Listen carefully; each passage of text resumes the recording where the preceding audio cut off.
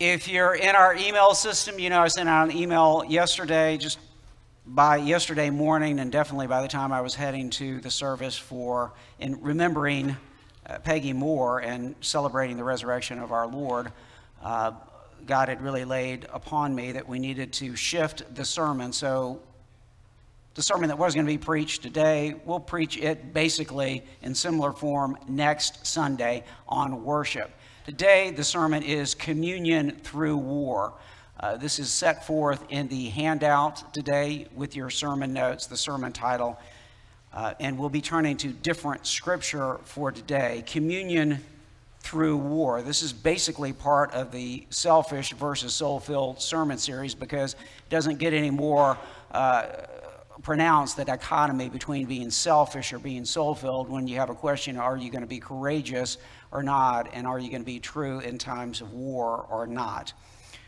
Today, to kind of frame this, I've already mentioned I'm wearing the Ukrainian blue and yellow, but in remembering our brothers and sisters, but just to help us kind of get focused, you saw the picture that I sent out yesterday with yesterday's email with thousands of evangelical Christian brothers and sisters in the squares of Kiev back in 2017, October, celebrating the 500th anniversary of the Protestant Reformation. I don't know about you, but I don't recall thousands of people swarming American cities, testifying to their faith in Jesus and remembering the gospel and the Reformation in October 2017, but they sure did do it in Ukraine. We got a lot of strong brothers and sisters, many of whom have come to Christ in just the last couple decades. So a couple photos and a video right now, hopefully. This is a photo of some folks in Kharkiv praying right before the Russians started their attack. You can see those people kneeling and praying, just a random shot that a photographer, I think with CNN, picked up. Силен Господь мой, спаси, всех силен Он спаси, вовеки Он творец спасения, воскрес и смерть победил, смерть Иисус победил, Спаситель может сдвинуть горы. Силен Господь мой, спаси, всех силен Он спаси, вовеки Он творец спасения, воскрес и смерть победил, смерть Иисус победил. If you tell me I can't see those people, the reason is that's Friday night right as the Russians were beginning to bomb and attack Kiev again. Those people are members of a church, but they had to have all the lights out. You know, the lights are out at night in Kiev right now because of the attack and slaughter that's going on there. But those are Christians singing. If you know Christian songs at all, you know that's mighty to save. Our God is mighty to save. That's what they're singing in the face of the brutal attack of the Russian army right now. Pretty strong testimony indeed. Now today, for our primary scripture, we're going to be turning back to a passage that we addressed last year as we move through Isaiah. This is the third of the four servant songs in the book of Isaiah. Isaiah chapter 50, picking up at verse 4 and continuing through verse 9. And then we'll also be turning and reading Luke 9, verse 51, in which Luke is reflecting on Jesus' fulfillment of the third servant song. So let us pray together. O Lord, open our hearts to you, that we might truly, as we prepare to come to your table, to remember you, Lord, to discern your body, and indeed to discern your body, our brothers and sisters with whom we share communion, including those in Ukraine and elsewhere under attack. In Christ's name we pray, amen. The servant speaks, the third of the four servant songs. The Lord God Adonai Yahweh, has given me the tongue of those who are taught, that I may know how to sustain with the word him who is weary. Morning by morning he awakens my ear to hear those who are taught. The Lord God has opened my ear, and I was not rebellious. I turned it not backward. I gave my back to those who strike, and gave my cheeks to those who pull out the beard. I hid not my face from disgrace and spitting. But the Lord God helps me. Therefore, I have not been disgraced. Therefore, I have set my face like a flint. I know that I shall not be put to shame. He who vindicates me is near. Who will contend with me? Let us stand up together. Who is my adversary? Let him come near to me. Behold, the Lord God helps me. Who will declare me guilty? Behold, all of them will wear out like a garment. The moth will eat them up. And then to Luke's gospel. Luke chapter 9, verse 51. This is following the transfiguration, following a dispute among the disciples, etc., and their failures. When the days drew near for him, that is for Jesus, to be taken up, he set his face, in other words, set his face like a flint to go to Jerusalem. This is the word of the Lord. Thanks be to God. Friends, the grass withers, the flowers fade, but the word of our God will stand forever. Amen. So today's sermon is Communion Through War, and I want to begin by reminding all of us that this is not a call, this sermon, nor is the gospel a call to us, for us literally to take up swords and guns and go out and kill and beat up people. That is not the call. Jesus says those who live by the sword will die by the sword. That's not the way Jesus' kingdom comes. It's not by conquest. This is quite different than Islam. We're talking about Christianity today and following Jesus in the way of the cross. So Ephesians chapter 6, verse 12 reminds us, as the Apostle Paul says, for our struggle is not against flesh and blood, but against the rulers, against the powers, against the world forces of this present darkness, against the spiritual, the cosmic forces of wickedness, even in the heavenly realms. So there's spiritual warfare going on all over the place, including even in the heavenly realms, okay?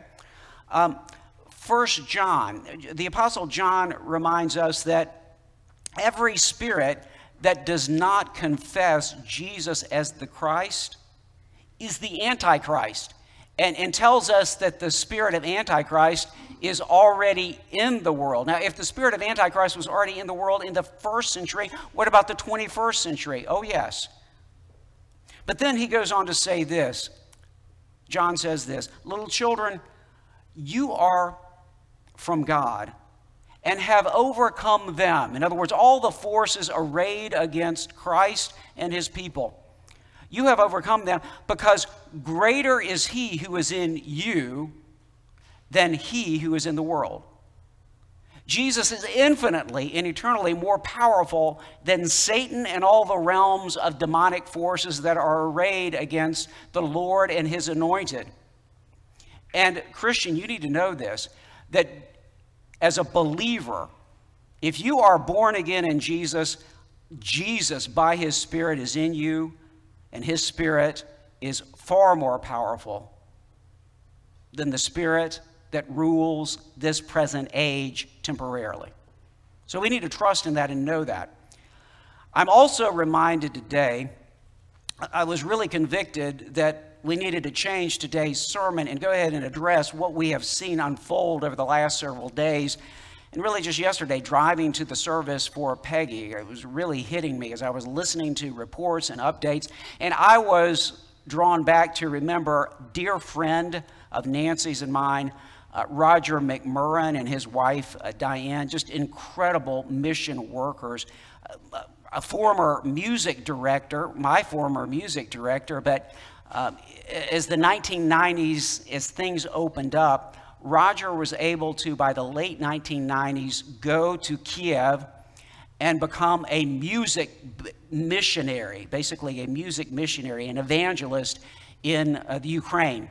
He founded the Kiev Orchestra, Symphony Orchestra, and Kiev Chorus. And by the late 1990s and heading into the early part of this century and continuing through this century, that orchestra and chorus has performed, this was Roger's vision that God gave him, Christian-based classic music. I mean, in other words, there were people in the Ukraine who had not been allowed publicly to perform or hear, for instance, Handel's Messiah, Brahms' Requiem, Mendelssohn's Elijah, Bach's St. John Passion and St. Matthew's Passion. Well, that symphony and that chorus has publicly performed these. And one of the things that happened immediately when Roger arrived almost was so many of these musicians who had been raised as atheists and agnostics by the old Soviet system, dozens of them became Christian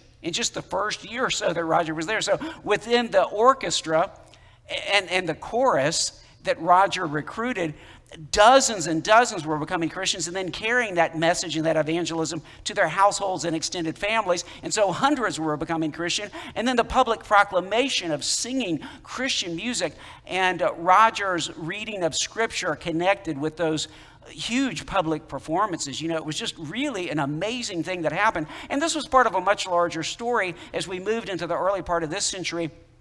Evangelical Christianity boomed and it spread as thousands, tens of thousands, hundreds of thousands became born-again believers in Jesus Christ. We all rejoiced in those days, even as our political leaders seemed to be kind of clueless as to what's going on, and it's just all kind of about oil and money and this kind of thing, and it's like, look, God is at work in ways that human governments do not understand and oftentimes work against. Nevertheless, God's kingdom will prevail, and so we saw this story developing, and my personal friend able to be so instrumental in that story, in that nation, that's about the population size of California. I mean, it's a big country.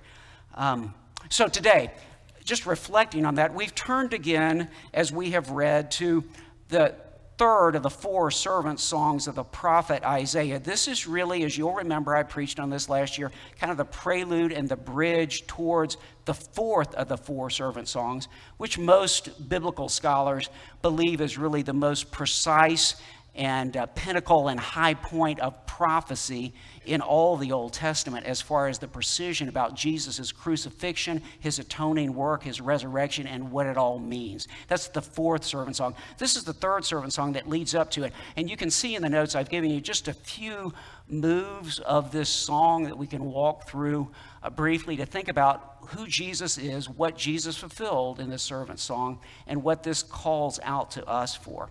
So, communion through war. The servant's communion through war saves us. And because he went through war to save us, he calls us through war, not out of war. Okay? This is what the scripture says. Jesus prays in the high priestly prayer in John 17, I don't pray that you'll deliver them out of the tribulation. I pray that you will bring them through the tribulation. So he brings us in the way of the cross. He says, if you're going to come with me, you need to take up your own cross, deny yourself, and follow me. This is communion through war and warfare. Follow his way. So first of all, the moves here. You can see that the basic moves, Godward, crossword, and heavenward.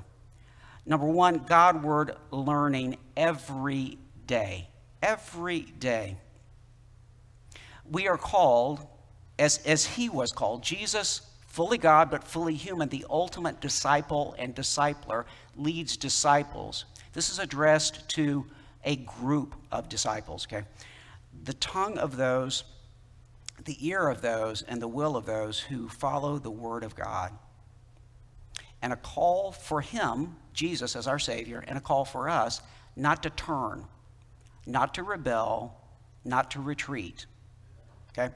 So Isaiah chapter 50, verse 4, the Lord God has given him the tongue of those who are taught. You hear that's plural, right? That means disciples, those who are taught. And notice this is interesting. The first point of reference is not ear. We're going to get to the ear. But notice it's the tongue.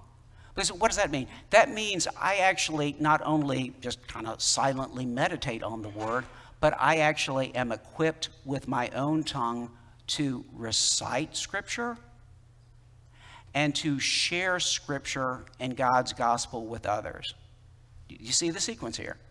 God gives him a tongue for the word so that he can proclaim the word. And God gives you a tongue for the word so you can share the word. The tongue of those who are taught. And notice this.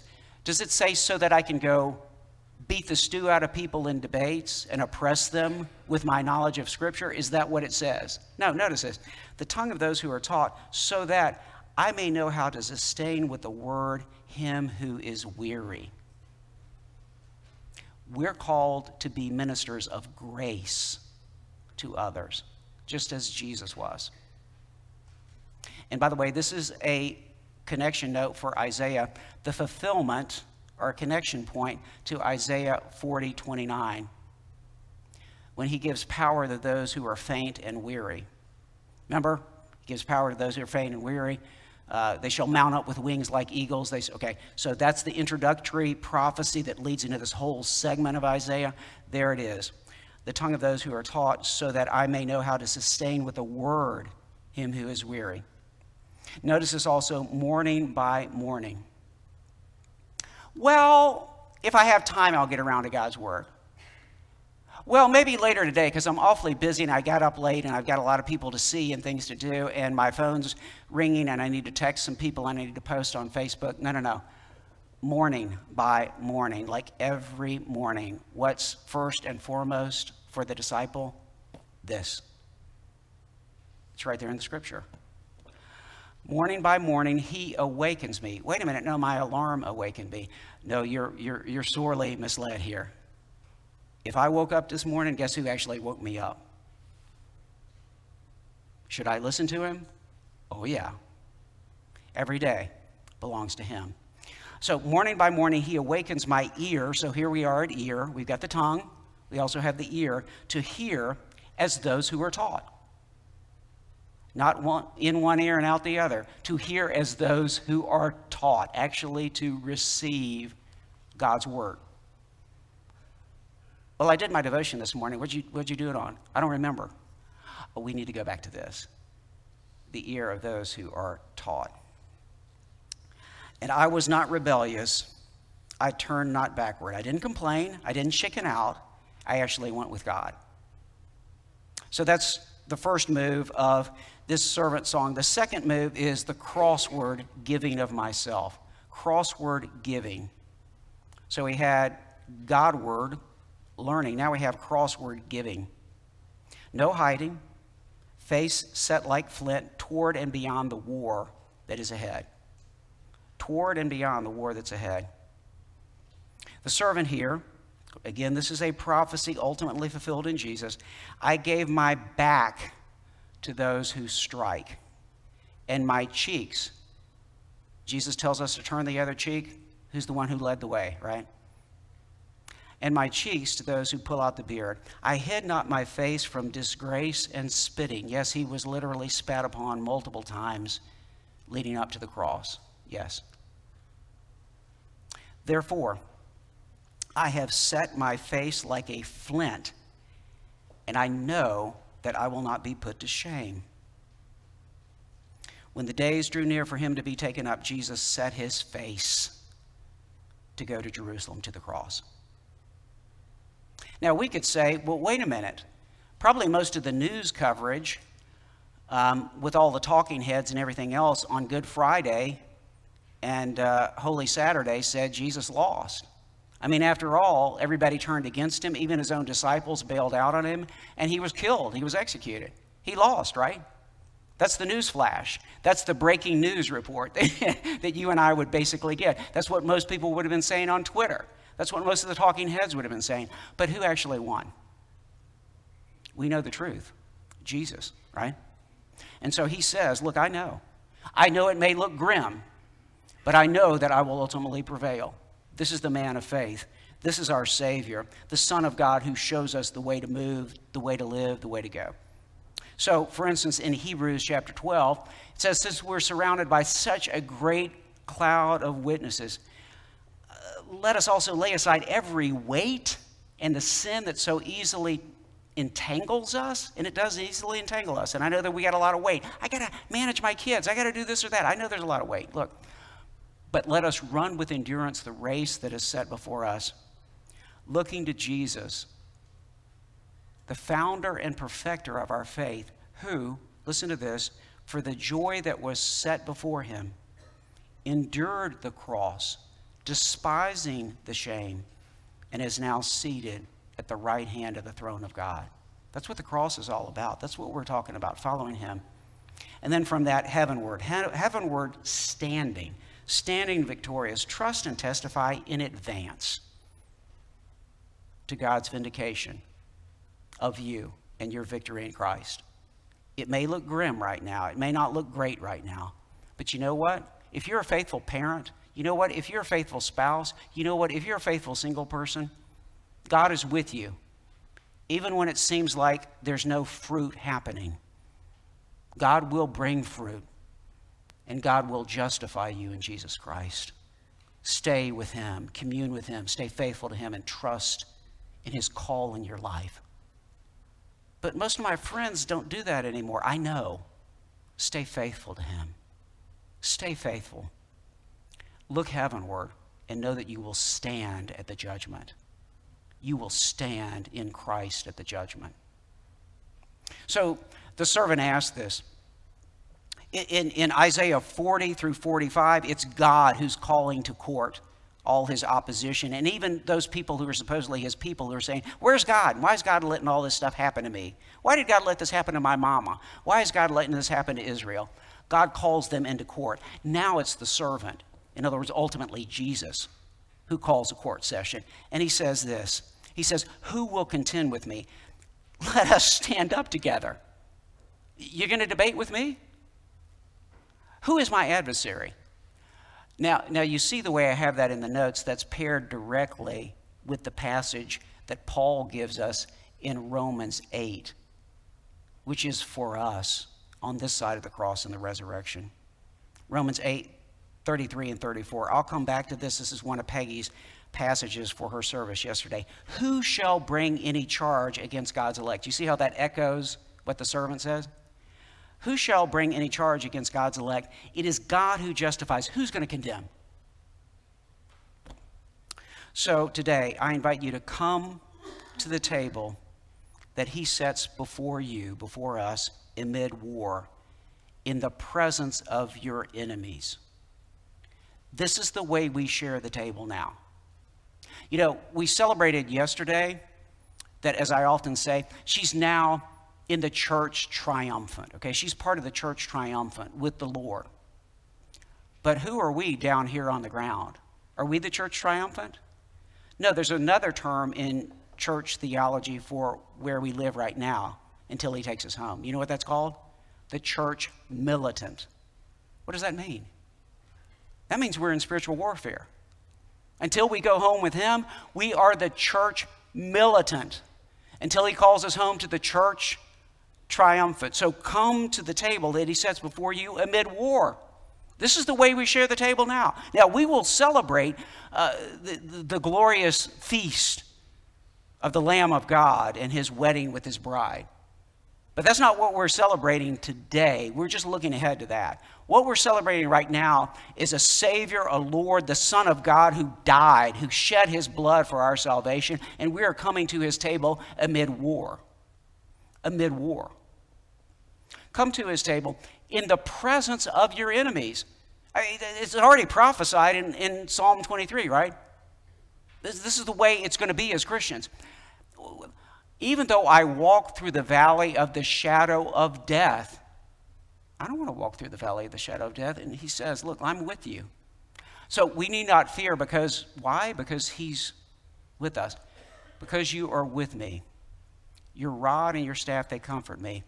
You prepare a table before me at the nicest French restaurant overlooking the sea. No.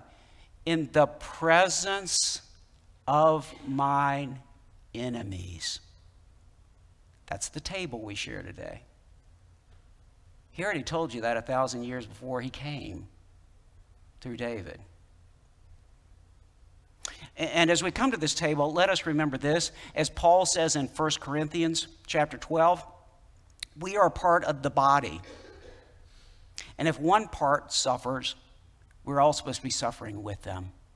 If I have tens of thousands, hundreds of thousands of brothers and sisters in Ukraine who are literally subject to be slaughtered in the next 24 hours, should I be grieving for them and praying for them? Absolutely. And then, by the way, in 1 Corinthians also, God's word through Paul says this in chapter 11. Anyone who takes the supper without discerning the body, and that does mean both the vertical, the body, in other words, Jesus, but it also means horizontal, the church, including my brothers and sisters who are in pain. Anyone who takes the supper without discerning the body eats and drinks judgment upon himself. So let us wake up and ask for that discernment as we come to the table today. Come to the table he sets before you amid war, including literal war right now. And then, ultimately, let us share communion with him through war. Let us make it through war with him and be with him forever. And again, back to Peggy's key passage from the service yesterday and just for us today, from Romans chapter 8. What then shall we say to these things? If God is for us, who can be against us? He who did not spare his own son, but gave him up for us all, how will he not also with him graciously give us all things? In other words, if he's given us Jesus, he's going to give us everything. Who shall bring any charge against God's elect? It is God who justifies. Who's there to condemn? Christ Jesus is the one who died, more than that, who was raised, who is at the right hand of God, who is interceding for us. So who shall separate us from the love of Christ? Shall tribulation, distress, persecution, famine, nakedness, danger, or the sword? As it is written, for your sake we are being killed all the day long. We are regarded as sheep to be slaughtered, just like they are in Ukraine right now. But know in all these things, we are more than conquerors through him who loved us. For I am sure of this, I'm convinced, that neither death nor life, nor angels, nor rulers, nor things present, nor things to come, nor powers, nor height, nor depth, nor anything else in all creation will be able to separate us from the love of God that is in Christ Jesus our Lord. Come to him. Put your faith in him. But if you're going to put your faith in him, if you're going to come to his table, know who he is and what it means to be part of his body. And let us be saved in him. If you don't know him, I invite you to call on his name now. The Savior, the warrior who delivers us through war into grace now and forever. In the name of the Father, the Son, and the Holy Spirit. Amen. Let's pray.